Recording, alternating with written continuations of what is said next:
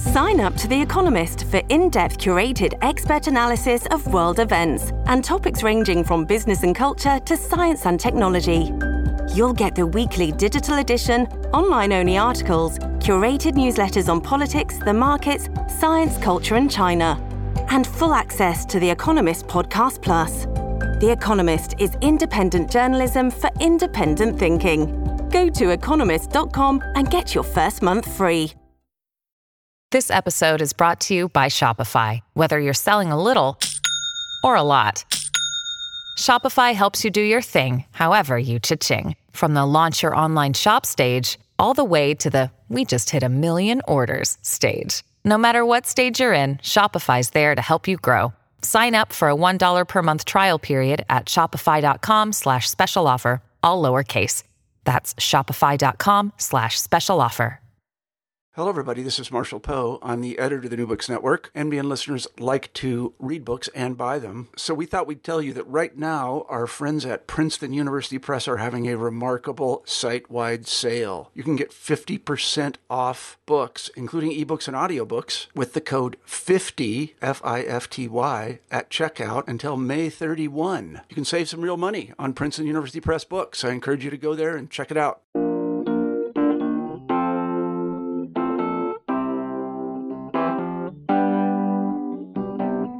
Hi there, I'm Jason Schulman, and this is New Books in Australian and New Zealand Studies. My guest is Rodney Tiffin. He's Emeritus Professor in Government and International Relations at the University of Sydney. He's here to talk about his new book, Disposable Leaders: Media and Leadership Coups from Menzies to Abbott, published by New South Publishing in February 2017. Rod, welcome to the show. Thanks, Jason. Good to be here. Well, it's great to have you on. So, Rod, the book looks at the prime ministers and leaders from Menzies to Abbott. How did you get interested in the idea of leadership coups? Well, I'm a long-time student of media and politics, and in Australia we've had this rash of leadership coups in the last few decades. So partly their frequency fascinated me, but and also they're very strange, unique conflicts. They're conflicts between people that ostensibly are allies, so the conflict has to be contained in the larger interests of the party. And that makes them quite explosive in media terms because they often proceed by leaks and background briefings, and that has issues of trust, and it's hard to bring them to a crisis point, climax.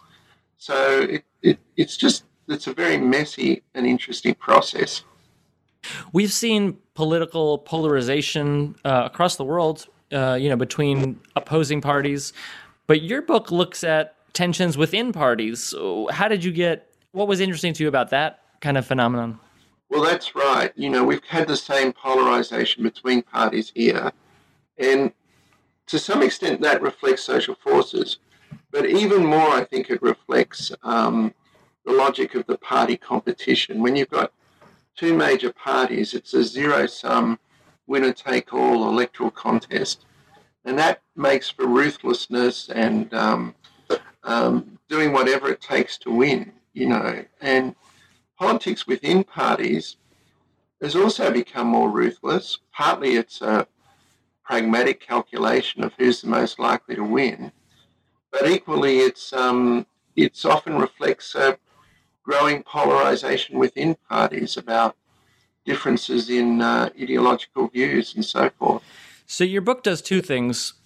The first is it explores the politics of these coups, and the second is that it looks at the media. What was the thinking behind putting such an important role on the media? Well, the media often are very involved in how these coups unfold. And managing the media is a very fraught process for the politicians involved. They don't want to raise expectations too high. They don't want to build up tensions they can't resolve and so forth. So the media's role is often quite explosive. And that's partly because so much of it is done through leaks and briefings where the source isn't known. And it's also that we have, as you do in the United States, we have such an emphasis on spinning the news today by politicians. And that spinning the news it's one of the themes of my book, how often that goes wrong and backfires for the leader and the spin doctor. The first couple of chapters of the book deal with recent events. There's the Rudd-Gillard-Rudd period, the Abbott-Turnbull period. What's interesting is that leadership troubles usually come from those closest to you, not from people who are outside of your inner circle. So obviously, Julia Gillard was Rudd's deputy. Turnbull was Abbott's communications minister. Why is it that those closest to the leaders are often the ones who take them down? Yeah. Well, it is that way. There's an old saying in Australian politics that in Parliament your opponents sit opposite you and your enemies sit behind you. And it's getting at the fact that often there's a much greater sense of betrayal and jealousy and intrigue in internal processes than with the external enemy, as it were, or external opponent, I should say. It's important to remember we're not enemies, they're opponents. I think that the tensions inside can build up to this point of feeling there's no way out except to overthrow the leader. But after that happens, there's always a legacy of bitterness and betrayal. And so Julia Gillard overthrew Kevin Rudd, and then Rudd was just bent on revenge, and eventually he overthrew Gillard 3 years later. And both coups arguably did huge damage to the party, and they set up this dynamic that was really only resolved when both of them had left Parliament. You talk about this really interesting place in Australian politics, which is the party room. What does it mean that so much of what is important to the party and to the government is happening kind of behind these closed doors? What does that mean for democracy? Well, it's always been the case, and the doors are less closed now than they used to be. So things have to be resolved, first of all, in the party room. There's I think it was Lord Melbourne, the British Prime Minister, once said, well, I don't care if we all say yes or we all say no, as long as we all say the same thing. And parties trying to work out their position is one of the, more difficult things when there's genuine uncertainty, and they're often trying to calculate both the substance of what's best to do and the politics of whether this will be advantageous or not. And so the party room has always been a central forum of how things are done politically. But in some way, sometimes it's fine, but other times it's way out of step with public opinion. Opinion in the party room or in the party is quite different from the public as a whole.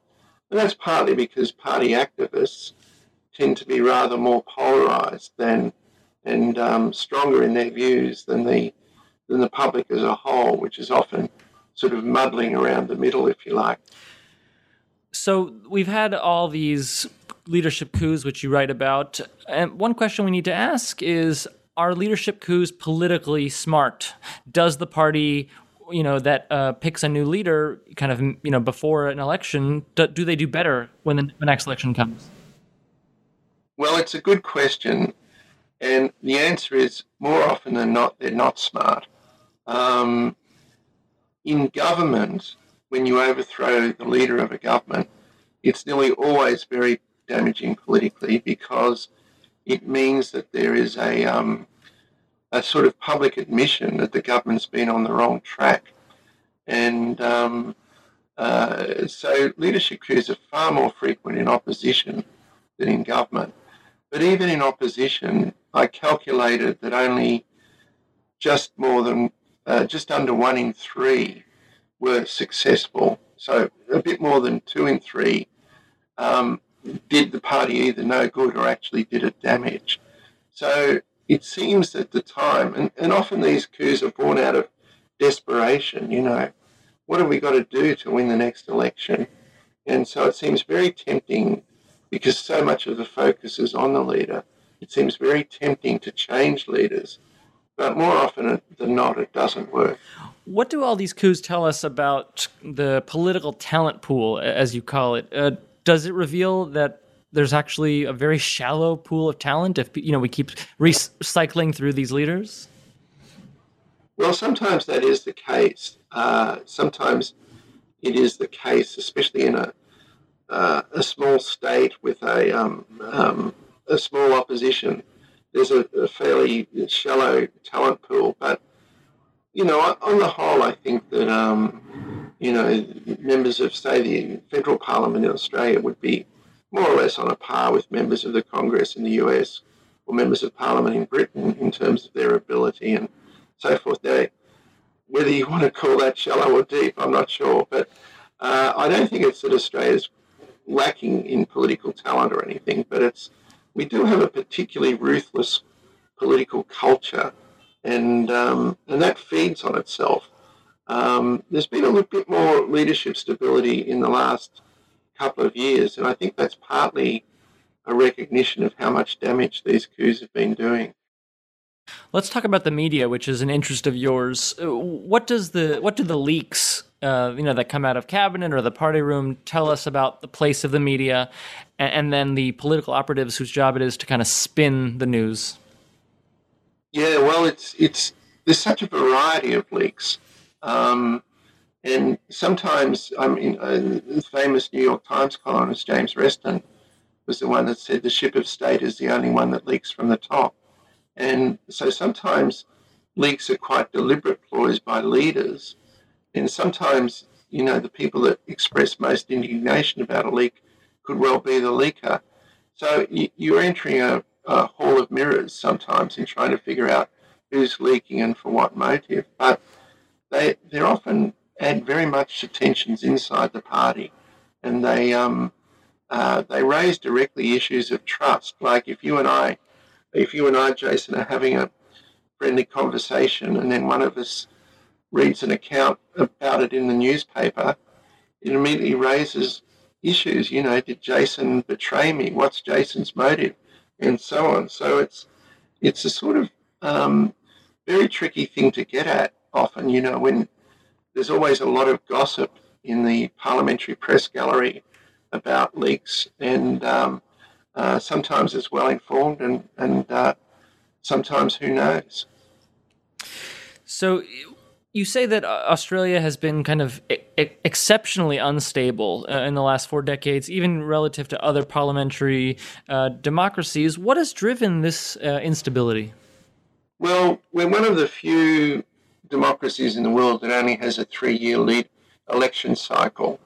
And so that means that, and sometimes because of issues to do with the Senate and whatever, it turns out to be shorter than 3 years. So that means the electoral pressure is very constantly on in Australia, and that in turn means that there's a sort of preoccupation with what's working and what's not working politically. But as I say, I think these things feed on themselves. Someone that's been overthrown as leader, they often then start intriguing against their successor, and so forth. So the constancy of elections, the way these things feed on themselves, it sets up a sort of self-perpetuating dynamic, which has only been put somewhat into reverse in recent years because of a growing recognition of the political damage that leadership instability has been doing. What does the political instability mean for the country as a whole? Is it, causing weakness in Australian democracy, or is it the result of? Or you say it's a cycle, so it's actually kind of a cause and effect. It's not been good in terms of bringing a sense of confidence among the public in our politics and politicians, and I think this is a trend across the Western world. But one of the things feeding into it in Australia is the leadership instability and a feeling, therefore, that politicians are preoccupied with playing their own games and not focusing on advancing the national interest and the public interest. And so we do have a sort of increasingly low, depressingly low in some ways, public opinion of politicians. And I think the leadership instability is one of the factors driving it here. Last question, Rod, before I let you go. Are we going to see a continuation of this pattern? You said earlier that things have kind of smoothed out a little bit, but there's no guaranteeing we're going to make it to 2019, full term. I think it may not be at the manic pace it's been at in the past, but I think the leadership instability is here to stay. There'll be sort of periods of relative calm and then periods of great disruption. And in the past, the Labor Party had more internal political, ideological divisions, but now they're much sharper in the Liberal Party. And the conservative wing of the Liberal Party, somewhat like your Tea Party and amongst the Republicans, has been, much more playing the game, internal game, much harder. And again, there's always this sort of cycle of hope and pessimism that, and the pessimistic phase, is when leadership coups tend to happen. So I think they're going to keep on happening, for better and for worse. Mm-hmm. Rod, I want to thank you for being on the show today. That's Rodney Tiffin. He's Emeritus Professor in Government and International Relations at the University of Sydney. His new book is Disposable Leaders: Media and Leadership Coups from Menzies to Abbott. It's published by New South Publishing in February 2017. Thanks for listening, and we'll see you next time.